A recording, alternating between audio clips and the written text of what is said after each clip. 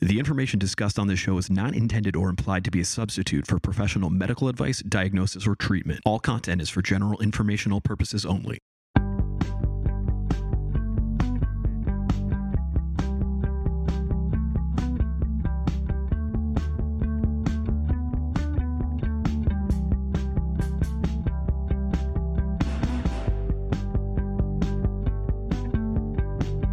It's Guys Guy Radio. Here's your host, Robert Manni.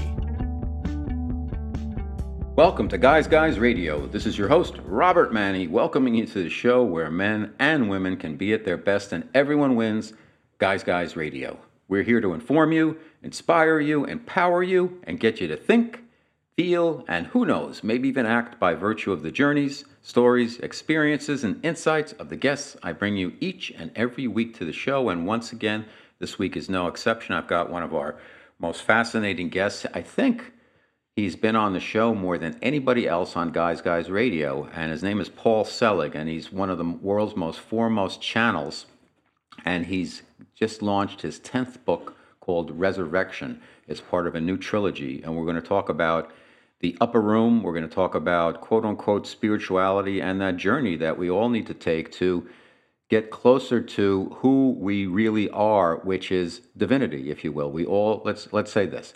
If we all come from God, God created us, if you believe in God, or universal consciousness or spirit, whatever, but we came from someplace. So we're part of that. And as part of that, we have that in us. So we can do a lot more. We have a lot more power than we think we do, no matter what the media tells us, no matter how much they say we lack this and we need that, and all the kind of control and criticism and suppression and repression that we deal with all the time, and the chaos and the fear and the wars and the scarcity and the inflation, all this crazy stuff going on, sometimes gets in the way of our being able to realize who we really are. And Paul's books and the teachings of the guides help us to not become something new, but to peel away all the nonsense so we can recognize and experience who we really are.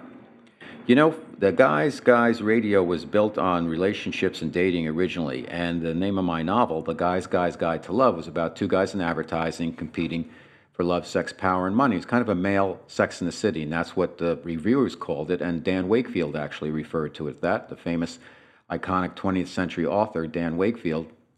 And my purpose was I really wanted to shine a light on men because, you know, this is a time where it's the greatest time ever to be a man. I know people will roll their eyes and raise their eyebrows at that, but you know what? This is a time where men can be anything they want to be. But it's also a time where it's never been less clear who men really are. Well, women are on this constant, continual path, straight path of ascension, recognition, and achievement, which is fantastic and long overdue. Even though we've had some setbacks on that, they're moving, and they're moving ahead. And guys are falling behind in some instances, some of the young guys. The young guys don't have role models. There's MMA, there's superheroes. It's not a lot of authentic stuff out there for them. And the older guys and the boomers, they're getting older, and a lot of them are set in their ways. And one of the things we do here on Guys Guys Radio is we bring information for all the busy folks out there, particularly the guys who don't have time, who have not been inspired to really ask the question, who am I? What am I? How do I serve? What am I doing here? Because time goes by really quickly, and before you know it, you're in your late 60s, your job's going away, and you ask yourself, what am I going to do now? And then who knows what's going to happen? That could go really well for the next 20, 30 years, or you could get something and that's it. It all depends. So I think it's important, no pun intended with the depends, by the way, but no pun intended. Hey, I'm making myself laugh today. So anyhow, I think it's important, though, that men particularly get exposed to new thinking, new ideas. So that's what we do here on Guys Guys Radio. We bring some fresh thinking. All the guests I bring you, all 650 guests we've had on the show, I make sure they have something to offer, something to say, something to add value. And certainly Paul Selig and the teaching of the guides is definitely value added. And I'm a real proponent of the work. And it's all about recognizing the divinity in each one of us. And you know what? Spirituality, you can roll your eyes once again at that, and people can say, hey, that's look woo-woo stuff. But you know what? It's about really living your best life. it's important for men to be exposed to new ideas. And the challenge nowadays is with the marketing and with the advertising, because there's a thing called retargeting. So if you're looking at a vehicle online you might want to buy, or you're looking at tires online, you're going to get all types of content and ads thrown at you, sponsored content about tires and vehicles. You're not going to get new information. You're going to keep getting a barrage of information on topics that you have expressed interest in previously. So it's important to get exposed to a lot of different things. And the only way we can do that is go out on our own, read books, watch different YouTube interviews and content there, and expose yourself to new people, new thinking, new ideas. It's tough to do that, but it's important. And each one of us is on our own quote-unquote spiritual path. And one thing I've learned is that there's many roads along the spiritual path, and everybody's on their own path, and everybody's in a different place. So you can't, if you think you've moved along faster than some other people, like, oh, they don't get it, they don't know what 5D is. You know what? That's wrong, because it's not about finger pointing. It's about accepting and loving everybody the way they are, understanding that they have flaws, like we all have flaws, and you're not condoning a lot of actions that are going on out there, but you have to recognize the fact that everything comes from divinity. And that means all the people, no matter how bad they are, all the animals, all the trees and flowers, and even inanimate objects, the roads we drive on, our vehicles. And I studied, and part of my path recently got credentials in Ho'oponopono, and it's really about just recognizing, once again, the divinity in everything. So I see this tree outside my window where I do my show, and it had been looking really sad, and I started using Ho'oponopono on it. I love you, I'm sorry, please forgive me, thank you, but mostly I love you. And it's perked up. Over time, it's perked up. When I'm on the road, I'll use Ho'oponopono.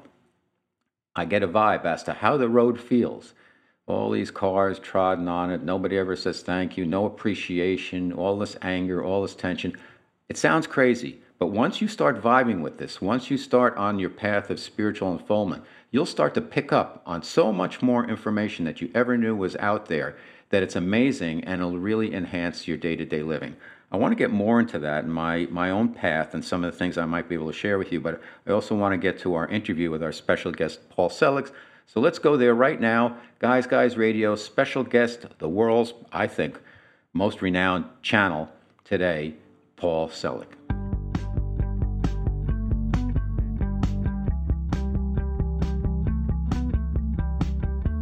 It's Guys Guy Radio.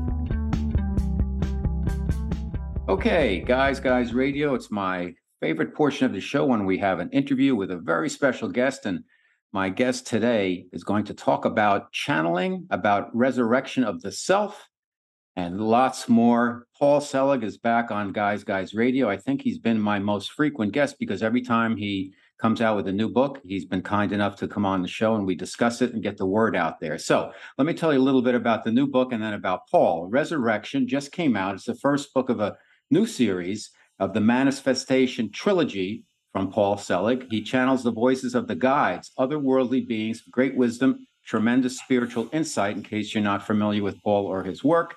Resurrection is composed of the raw, unedited words from the guides as spoken by Paul as he shares the new manifestation of humanity, a vision of alteration and elevation that will shift how we think and move through the world. This new trilogy gives readers a glimpse into the spiritual underpinnings that govern our world. It provides an invitation for all of us to rethink, reconstruct, and rebirth our worldview in a transcendent way. Paul Selig is considered one of the world's foremost spiritual channels working today. 10 breakthrough works of channel literature, beginning with I Am the Word, which I discovered in a bookstore on 14th Street, right around the corner from where Paul used to live in Manhattan. And it's just gone on, and now Paul is a worldwide name in terms of channeling and the great work that he's doing. He was born in New York. He got a master's from Yale. A spiritual experience began for him in 1987 and left him a clairvoyant. His work's been featured all across every media platform there is and all around the world. He served on the faculty of NYU for 25 years and directed the graduate writing program at Goddard College. He now offers channeled workshops all over the internet, all over the world. Internationally, he lives in Maui, where he maintains his own private practice as an intuitive and conducts frequent live stream seminars. They're terrific. Welcome back to Guys Radio, Paul Selig. How are you, Paul? I'm good. Thank you for having me. My pleasure. So let's get to it. Let's talk a little bit about just kind of the work you do for some of those out there who may not be familiar with you or your work. This is the 10th book you've channeled via the Guides. For the benefit of those who are not that familiar, tell us about who the Guides are, the purpose of these books, and how the work comes through you into the pages that we read. Well, my guides are teachers. I'm a radio for the broadcast that they emit, and that's really how I look at it. I'm not a spiritual teacher. I don't have any desire to be one, but I have this odd ability to tune my radio, the consciousness that I hold, to that level, and then they come through and they dictate these books in their entirety. So all of the books are spoken into being in the last, 5 or 6, I think, were all done in front of audiences live. And the transcripts of those sessions become the books without editing. So my guides, they've utilized the name Melchizedek, which is an old name and a priesthood, but I call them the guides because years ago when my ex found out I could do this, he used to say, ask the guides this, ask the guides that, and that's how they wound up being called the guides, and they don't seem to object. So that's that. The first time you channeled, what happened? What was your impression? And did you channel in the same way that you do now in terms of something came through and then you responded to it? No, I'm not necessarily somebody who even put a lot of stock or credibility in channeling. It was nothing that I was looking to do. I had studied a form of energy healing when I was in my early 30s. And I was volunteering at a center for people that were living with life-challenging illness. It was the height of the AIDS epidemic in New York City then, and these places were popping up to provide alternative support. And I found that when I had my hands on people's bodies, I began to hear things for them. And that was the beginning, and people would confirm what I was hearing. So if I had my hand on somebody's chest and I heard the name Alice, I learned to say, who's Alice? And they might say, my daughter, my wife, my dog, my mother, and as that was getting confirmed, I was also beginning to feel what was going on in other people's bodies. My initial opening was as a clairsentient and clairaudient. I started a little group that met in my apartment and met for about 18 years. And this was all while I was in the faculty at NYU. I wasn't looking to be known for any of this stuff. I was doing it very, very quietly. But I had a little group in my apartment that I thought would be doing the healing work that I learned from my teacher. I wasn't expecting anything else. And the very, very first time we convened, I began to get instruction. The channeling started immediately. But initially, I was hearing phrases, small instructions, usually around receiving energy. And the attunement to the word, which was the first attunement that they brought through, came in those early years. It wasn't until I was older, it was 2008, that they really began lecturing through me. And that was after I'd quit smoking. I'd been a smoker until then, and that seemed to really open me up. When I quit drinking when I was 25 is when the psychic opening happened and the beginnings of clairaudience and clairsentience. So the dictation in lecture form began in 2008, and their first book was delivered in 2009, and they haven't stopped. They don't shut up, I have to say. It's absolutely amazing. And the 10th book is terrific. It's called Resurrection. What makes this book, in your opinion, since you've channeled 9 books previous to this, and this is a new trilogy that's beginning, what was your sense of this as being different? Where are we going with this book? Well, it's called the Manifestation Trilogy, and they're talking about manifestation, perhaps not in the way that some people might wish. A lot of people think about manifestation in terms of getting stuff. But they're really talking about how a world is made new through consciousness, how a new world or a higher level of vibrational accord is brought into manifestation through consciousness, and how we are the conduits for that through our own alignment to our true nature, what they call the divine self. So they've already finished, they just finished 2 weeks ago, the dictation on the 11th book. So I'm still swimming in that because, it's just so much to take in. But, all of the books in many ways are primers in realizing who and what we truly are beyond the idea of who we are that we've inherited, which the guides call the small self or the personality structure. We all have a personality. There's nothing wrong with it. Small self isn't a bad thing, but they say the personality self knows itself through history and through the lens of history, and it's a history that's been learned through a belief in separation, that we're separate from each other and our source, and they're supporting us in transcending that or moving beyond that to a higher level of realization, which is, they say, knowing who and what we truly are so that we can claim into manifestation the divine as form, because they say all things are of God, we just deny it, I just was accredited in Ho'oponopono, which you might be familiar with being out there in Hawaii. And it's really helped me take me to my own unfoldment to another level on that. Those phrases, I love you, I'm sorry, please forgive me, thank you. And the concept behind it of we operate from data, from memory, and all that data gets in the way of the divinity that is really us. And it seems like there's some consistencies between what the guides are saying and Ho'oponopono.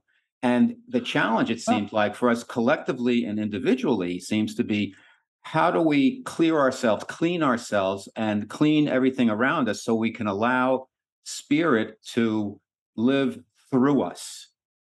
Not living. That's the 11th book. That's the book they just dictated. That's exactly what they're talking about. They're talking about history and memory.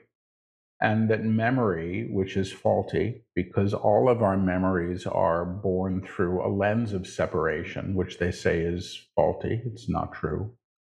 Memory itself needs to be reknown. And that doesn't mean you're pretending things didn't happen. It's not spiritual bypassing. It's reseeing and reknowing source, where source has been denied.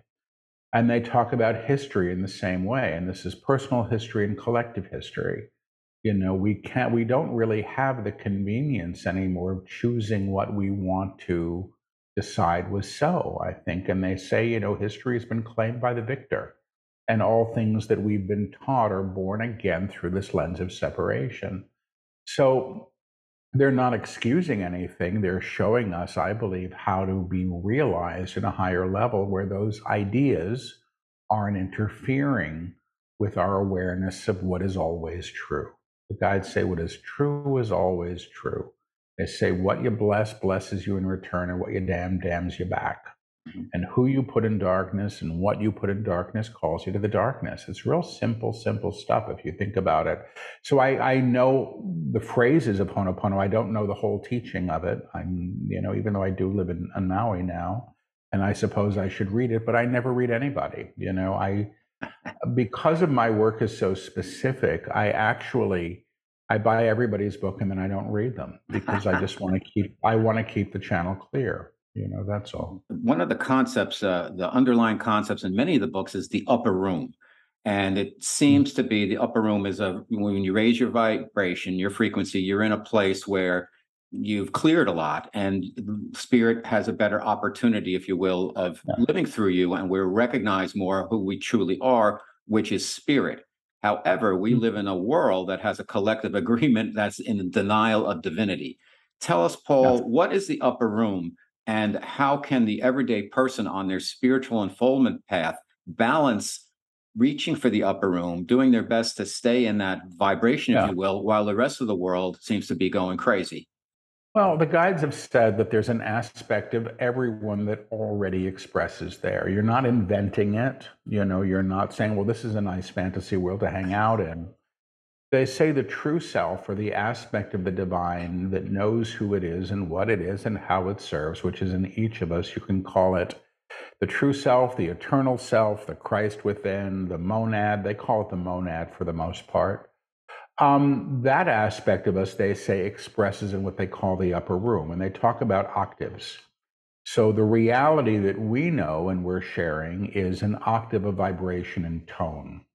And they say any song or any tone or any piece of music can be resung, in a higher octave, which is what they do. So the books are really about transposition, how vibration and tone is transposed to express in a higher way.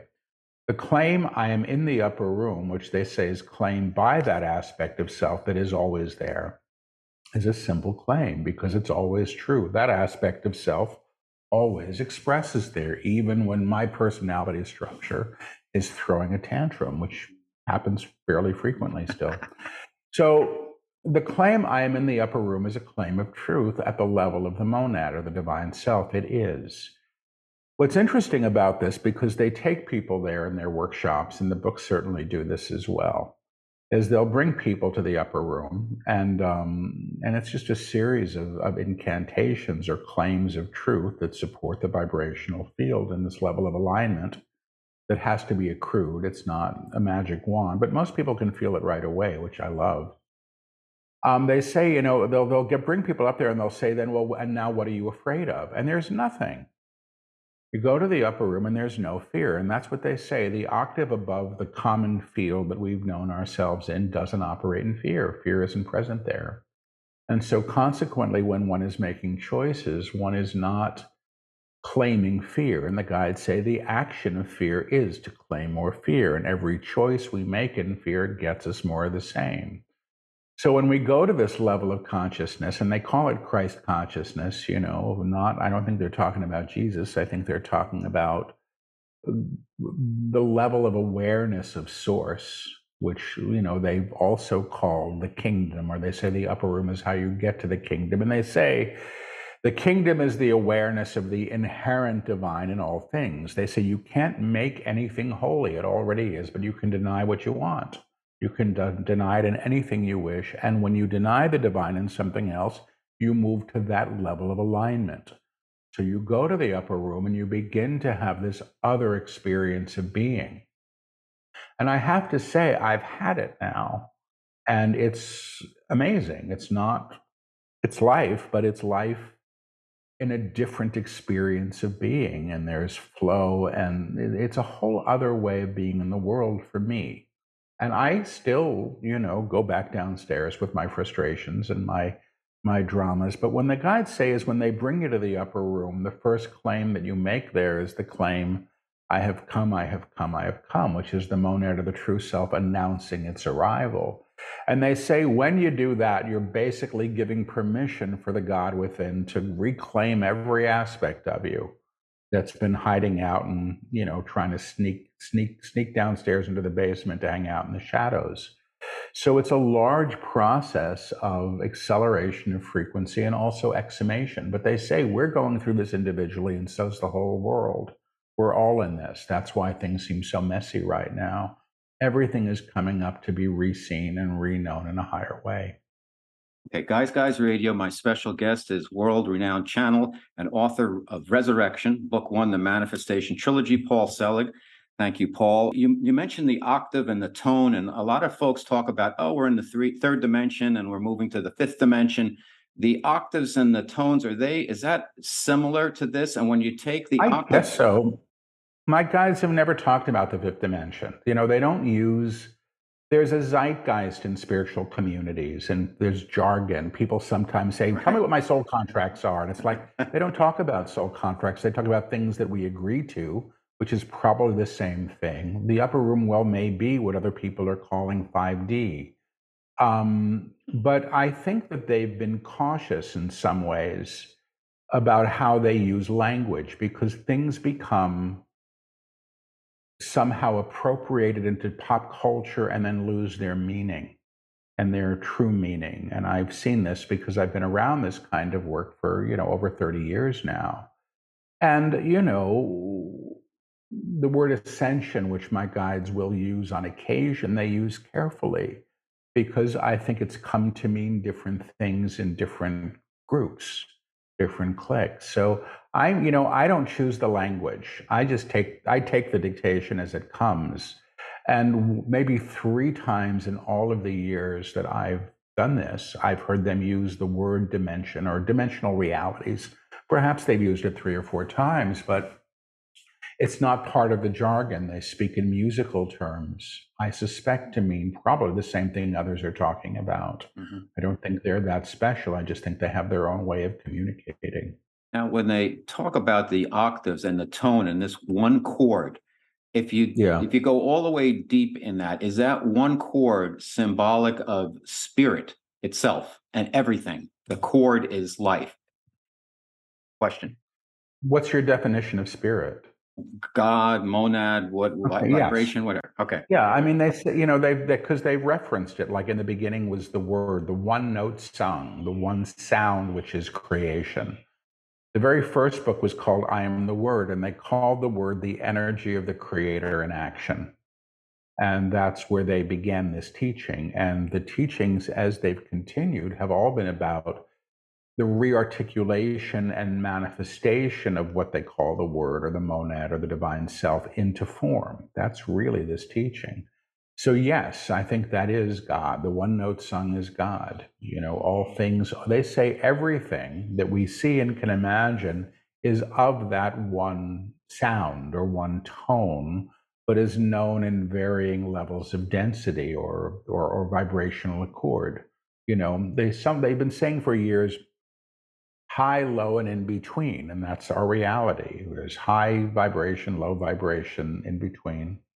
And but that's this octave, and they say there are infinite octaves. There are infinite levels of consciousness. They say the upper room is the highest one we can align to while maintaining a form, while claiming a body.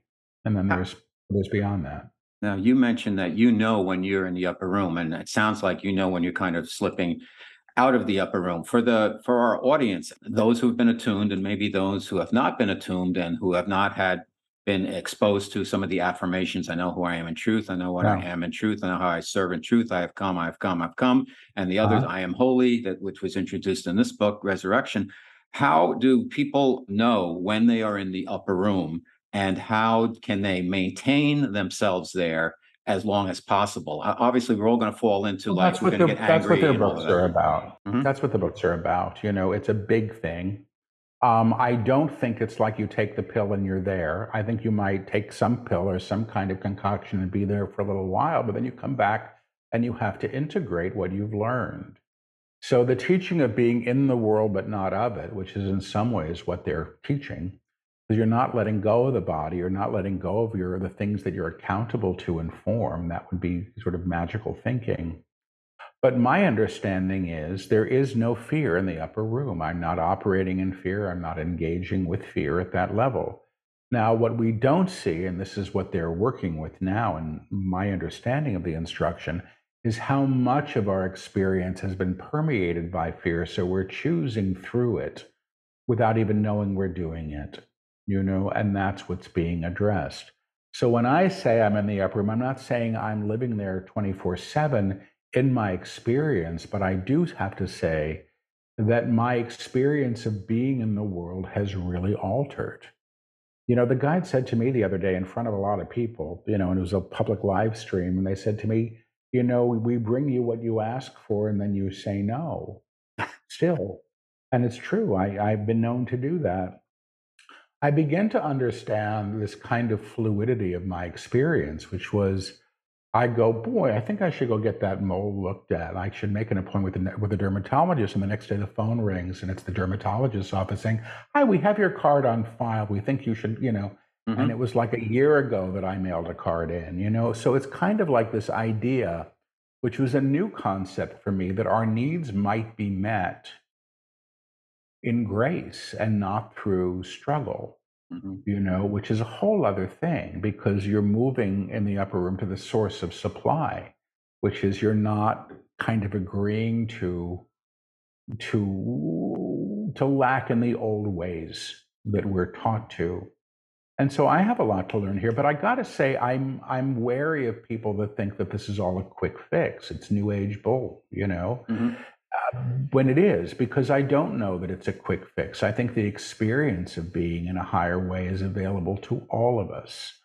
And I have to say, when I was first coming into my own spiritual life in my mid-20s is when it was, And I was teaching in those days. I was working, doing a program that lived in the New York City public schools. And I used to have to take the subway. I was so poor in those days. It was ridiculous. Take the subway to the South Bronx, which in those days, I haven't been there in a long time, was a real wasteland. But I met these people that were teaching in these schools, and they were the most evolved people I've ever met. I was floored by them. They were humble, they were aware, they knew what they were doing, and they were there in service of these kids who they loved. I saw that. I was shocked at how, I became a teacher in a lot of ways after that experience of seeing what it really meant to teach. And these are people that wouldn't know what a chakra was if you asked them, nor would they care. So I don't think the jargon of spirituality and even like the claim, the upper room, is useful unless it's experiential. And I think you can have the experience of these things if you want them because they exist. The books that the guides dictate are a way. When I was in my early 30s, and I was studying with a woman who's no longer with us, not somebody we know in common, somebody I knew when I was quite young. And I did a workshop with her, and she said, okay, I'm going to give you a little prayer, and it's going to work, and write it down. And be very careful about how you write it because you're going to get it. And I'm like, ugh. But I at that time in my life, I was so confounded and aware that there was more. I'd been given just enough proof that there was something huge that I didn't understand. Like I knew there was something you could call God in a way that maybe I've never quite known to that level since, but it was powerful. And I said, I don't remember exactly what I wrote down, but I basically said, I want to go all the way with this. And in retrospect, I should have asked for a life partner and an apartment. But I said, I want to go all the way with this. And sometimes I think that that's what the books are. The books are a way for people to do that. People who are asking, as I was, as a very young man with a heart that wanted to know God, for lack of a better word. So, I think it's all got to be experiential. And if it's not, it's an interesting pastime. Mm-hmm. That's my thinking.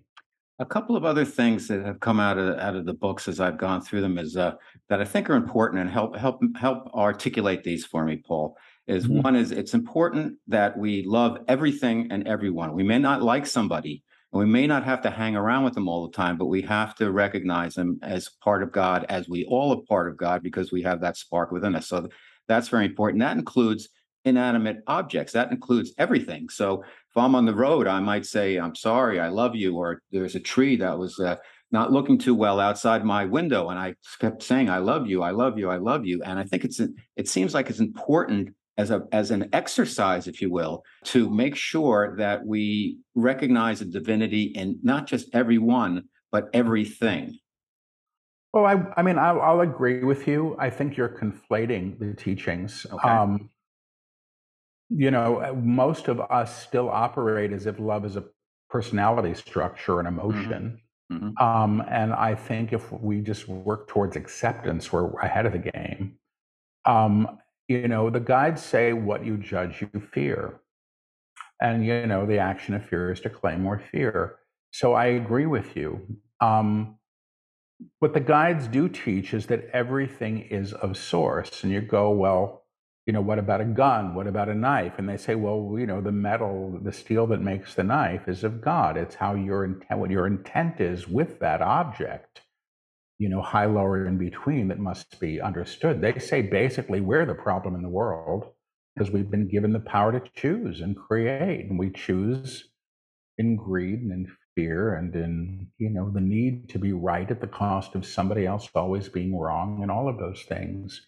But I agree. The book that the book Resurrection and the book that they just finished is speaking a lot about matter, and matter being anything made in form, and how that is known and reknown as of source. The claim that they work with in these books is the claim, behold, I make all things new. And that's not you painting a dirty wall and saying, I've made it pretty. It's about realizing the inherent divine in the wall. What creates the wall is the same what creates the skin in your body and the stars in the sky. It's the one note song. And the realization of that, they say, is what changes the world. So we're not really recreating things. What we're doing is peeling away so we see Yes. how things actually are. Absolutely right. You can't make anything holy it already is what they say. Okay. Yeah. The notions of fear and collapsing, I noticed the very prevalent in this book, Resurrection. And at this time in our history, and I think you'll probably agree with me, Paul. And lived in New York, and we were around through a lot of different ages in that great city, and now after that, and Mhm. it's things have never been quite as fearful, as on the brink, if you will. And there's a lot of mention of things are going to collapse and then they're going to be better, and it's very confusing to a lot of people. Like, what does that mean? Do I have to start growing my own food? Is everything going to collapse, or is it an individualization that each one of us goes through our own process with this, or is it, I and there's think a collective part of it? But how does the guide seem to articulate that to you, Paul? I think both things are true. Edgar Casey, I think it was Edgar Casey, and because I don't read people, but I did read this because it was interesting. And this was years and years ago. Edgar Casey on Revelation. Edgar Casey was the 20th century, the sleeping prophet. Mm-hmm. He used to go in deep trance, and he basically said, that humanity really has a choice to go through the apocalypse at the individual level or see it outpictured. And I don't think it's the guides I work with have never talked about apocalypse and army. And, they don't talk about this. It's not a fear-based teaching. But I do hear and have heard for the last 12, 13 years that everything that's been created in fear is going to need to be reseen in a higher way. And those things that have been so informed by fear that they can't, be transformed may leave. I don't know that that's bad. So if somebody wants to read these books and say, oh my God, I got to go hoard food or build a bomb shelter, they're reading some other book that wasn't intended. But people will run with anything that they want to and that serves their fear-based need to perpetuate that. So that's not what they talk about. I live, and this is because I was one of the most frightened people I've ever met in the world. And I still have days where I'm not so great. But I'm not living in that place anymore. I'm really not. I have great hope now for all of us in a way. And I'm surprised that that's how I see it. But I'm also not surprised when things fall apart. And the guides have said educational systems, economic systems, governments, all of these things, everything is being moved to a higher level of vibration. So those things that are entrenched in fear or the need to control, I think, which is the action of fear in some ways, are being altered. And, the guides have used a very simple example, like when a seed breaks through the earth around the seed is disrupted. That's what has to happen for the plant to bloom. And I think we're in this period now, and I think we're going to be in it for a while. And I'm, again, hopeful. The guides have said, I think it was 4 generations, I think that's what they said, before we really begin to see the evidence of the new in as we would hope to. And that's my language, as we would hope to. But that, the change that we're undergoing is beneficial. The very first book, I Am the Word, which was dictated in 2009, the guides called us the first in a generation that was sort of party to this great big wave of change that was about to begin. And I think we're in it. There's no way around it. The guides indicate in the book that if the reader needs some assistance going along the way after reading the book, that they can kind of reach out. That's true, and that's the case. What's the best way to kind of reach out to them if you need clarification of something, or just want to be pointed in the right direction, or just get a blessing? I think they can ask themselves in a higher way. Ask the guides. Don't ask me. Mm-hmm. I'm not the guide. Right. Well, people do. And I have people that say, I had a dream you showed up in my room and you were saying that. And I go, that wasn't me. I've got better places to be than your room, and we've never met. Thank you very much. So it doesn't work that way. But I think sometimes people will use the channel as the symbol for the guide. And it's not that case. When I'm channeling, they are very physically present through me. My eyes, I've been told, change color. They go a bright, bright blue very often. And I don't have bright blue eyes. I have hazel eyes. But I think if you want to talk to the guides, talk to the guides. I think they're teachers. And I think they sponsor the student of their work at a certain level. But I don't get that they're the guides. We're going to say, you should buy the house on Main Street or Main Street, the personal guides that, people want access to. Right. And, they're coming through me in a very specific way. And they've said they're coming through me in a specific way because this is a canon of work that they want to maintain the integrity with. So, I think people can tune into their own guides quite readily. But if, there's support for the teaching, I think they may give a nudge. Yes. Mm-hmm. Paul Selig, my special guest. The new book is Resurrection. He's one of the world's foremost channels. Book 1, The Manifestation Trilogy, channel text. Paul, I think one of the most important aspects and teachings in this book is when we communicate with spirit or the divine, why not consider asking, instead of asking for something, ask, how can I be of service? Could you elaborate that on a little bit? Because I think it's so important. And I think when we do that, that spirit, I don't want to say looks upon us fondly, whatever, but I think it's a good thing to do. Just a perspective. Instead of asking what's in it for me, what can I do for another? Is that the question? Exactly. Or well, does it matter? I don't know. When people often say, because I do a lot of live streams and the guides take questions, and people will say, well, I know who I am and what I am, but I don't know how I serve. And that's in response to one of the claims of truth the guides use. I know who I am in truth, what I am in truth, how I serve in truth. The guides have said again and again, how one serves is how one is most fully expressed as the true self. That's it. How you show up doing that may vary. Finally, I believe that it's the energetic field you hold that is in operation and is serving to uplift others through co-resonance. You become the doorway or the portal to the upper room through this level of activation. But, people say, well, what am I supposed to do? Go feed somebody, is what they say. If you have extra, give it to somebody else. Stop. We want this to be convenient, I think, and I don't know that this is always convenient. So how one serves is how one is expressed, but I think if there's something to be done, it's generally made known before us, or we can choose it.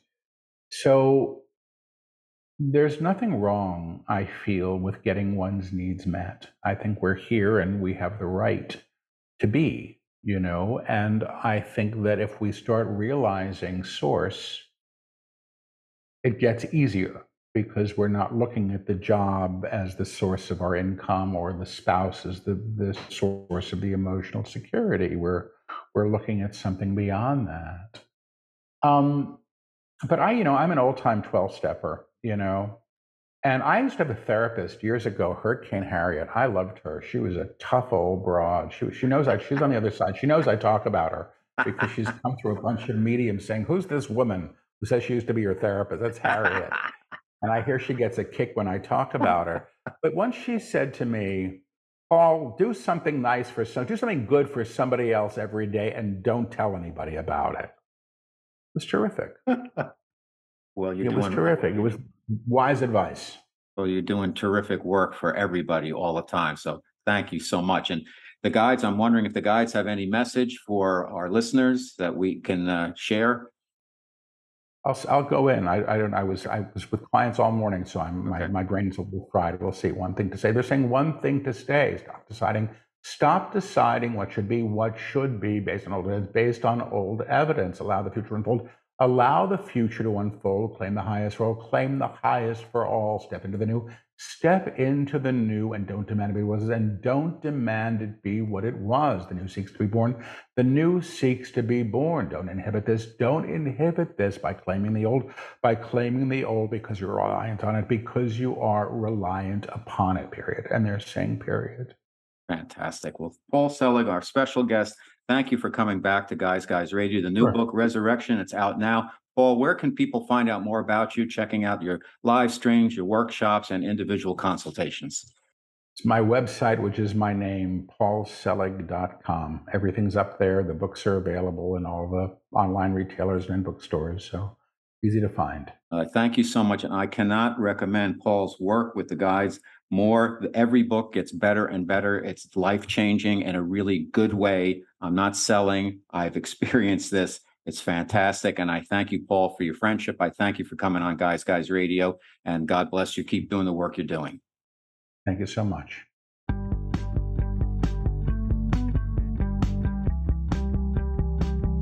It's Guys Guy Radio. Another fantastic interview and conversation with Paul Selig, talking about the teachings of the guides, the new book and the new trilogy, Resurrection. I really enjoyed that. I hope you got as much out of the conversation as I did. And you know, folks, what I really learned from talking with Paul is that we don't want to put this quote-unquote spiritual unfoldment on a pedestal and think we're more advanced or better than others because we might have some more information and we might have opened ourselves up to some learning and some new ways of thinking and considering and viewing the world, even going up into, as Paul referred to, the upper room. That doesn't make us above anybody. That's just a place of higher dimension, if you will, where fear cannot exist because fear begets more fear. And when you're in the upper room, there's no fear. So basically what happens is we are stripping away all the stuff, all the data, everything that gets in the way of our experiencing spirituality, God, if you will, divinity through us, because we come from that. And then we get covered up by all this other stuff and all of the media and all the negativity and all the fear and all the fighting that's out there and polarization of you versus you and your red state or a blue state and all of this stuff where we forget that we're all people. And I think it's so important that we realize that ultimately it's about each one of us working on ourselves to make the world a better place, because you can't fix anything that's out there until you begin working on yourself. And working through Paul's books and the guides has been extremely helpful to me. I met Paul back in 2008. I was in a bookstore. He lived in the West Village.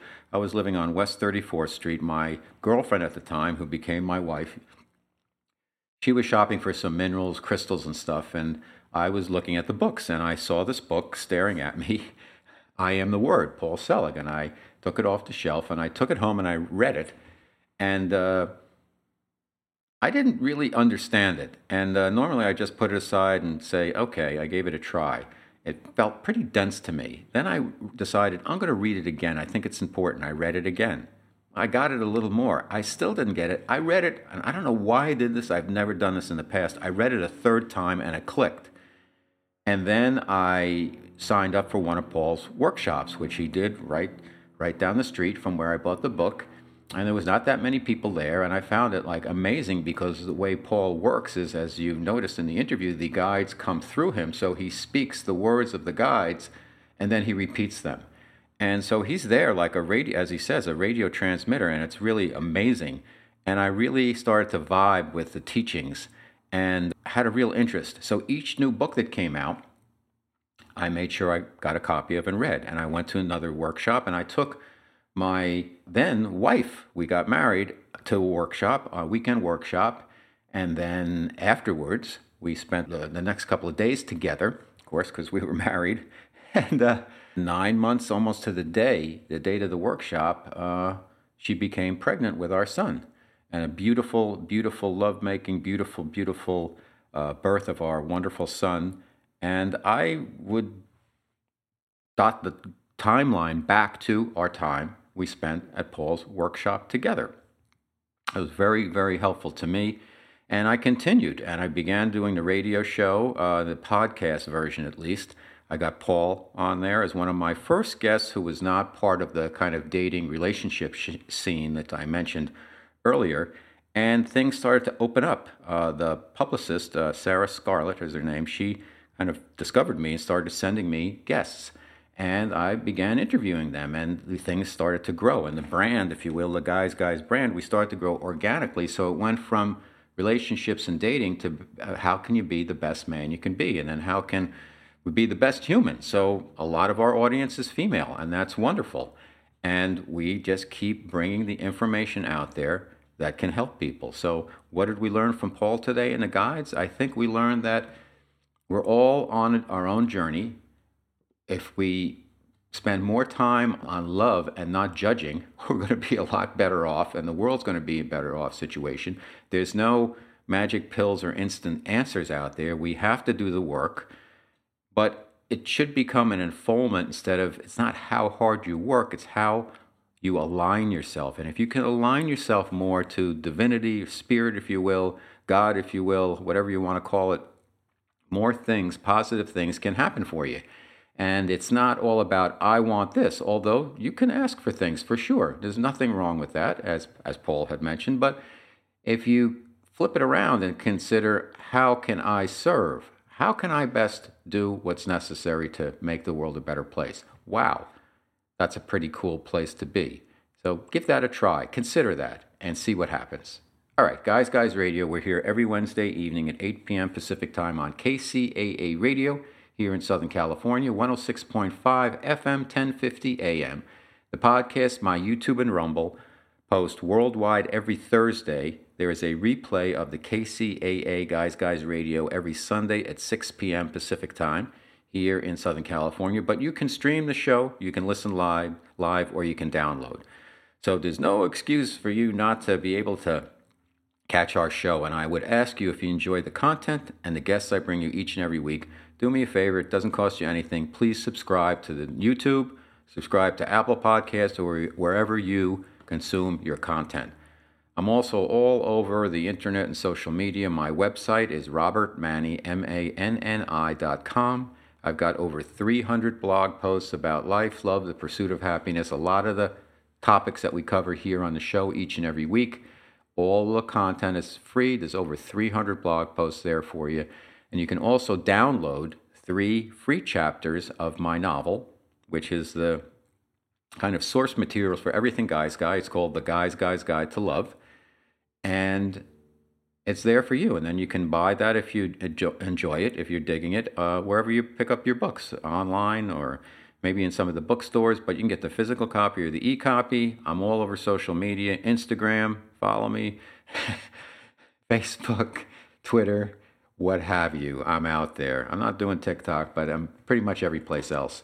So we're going to be back next week with another wonderful show. I've got a lot of really cool guests lined up for the remainder of 2022, and we're going to ramp up for 2023. We've got a lot of plans and a lot of good things in the pipeline for you. So I want to thank all my wonderful guests that I've interviewed over the years here on Guys Radio. So much value they've added to all of our lives. I've learned so much. I hope you have also. I want to thank my wonderful producer, Chris. And also, most of all, I want to thank you, my wonderful audience that keeps growing and growing. Thank you for getting on the guys train, if you will. And we're going to keep rolling because we got a lot of work to do. And again, it's good to work on ourselves. We work on ourselves, we can help the world. So keep that in mind. Forgive me, I don't want to be sanctimonious. I don't want to be making a speech. I just think it's important that we all do the best job we can, working on ourselves to make this crazy world, to get it to calm down and be a better place and the place it can be. Because as you can see, things are pretty out of control right now, and we've got to be the ones that make the change by being the change. So Guys Radio, I'll see you next week. And like I always say, guys, finish first.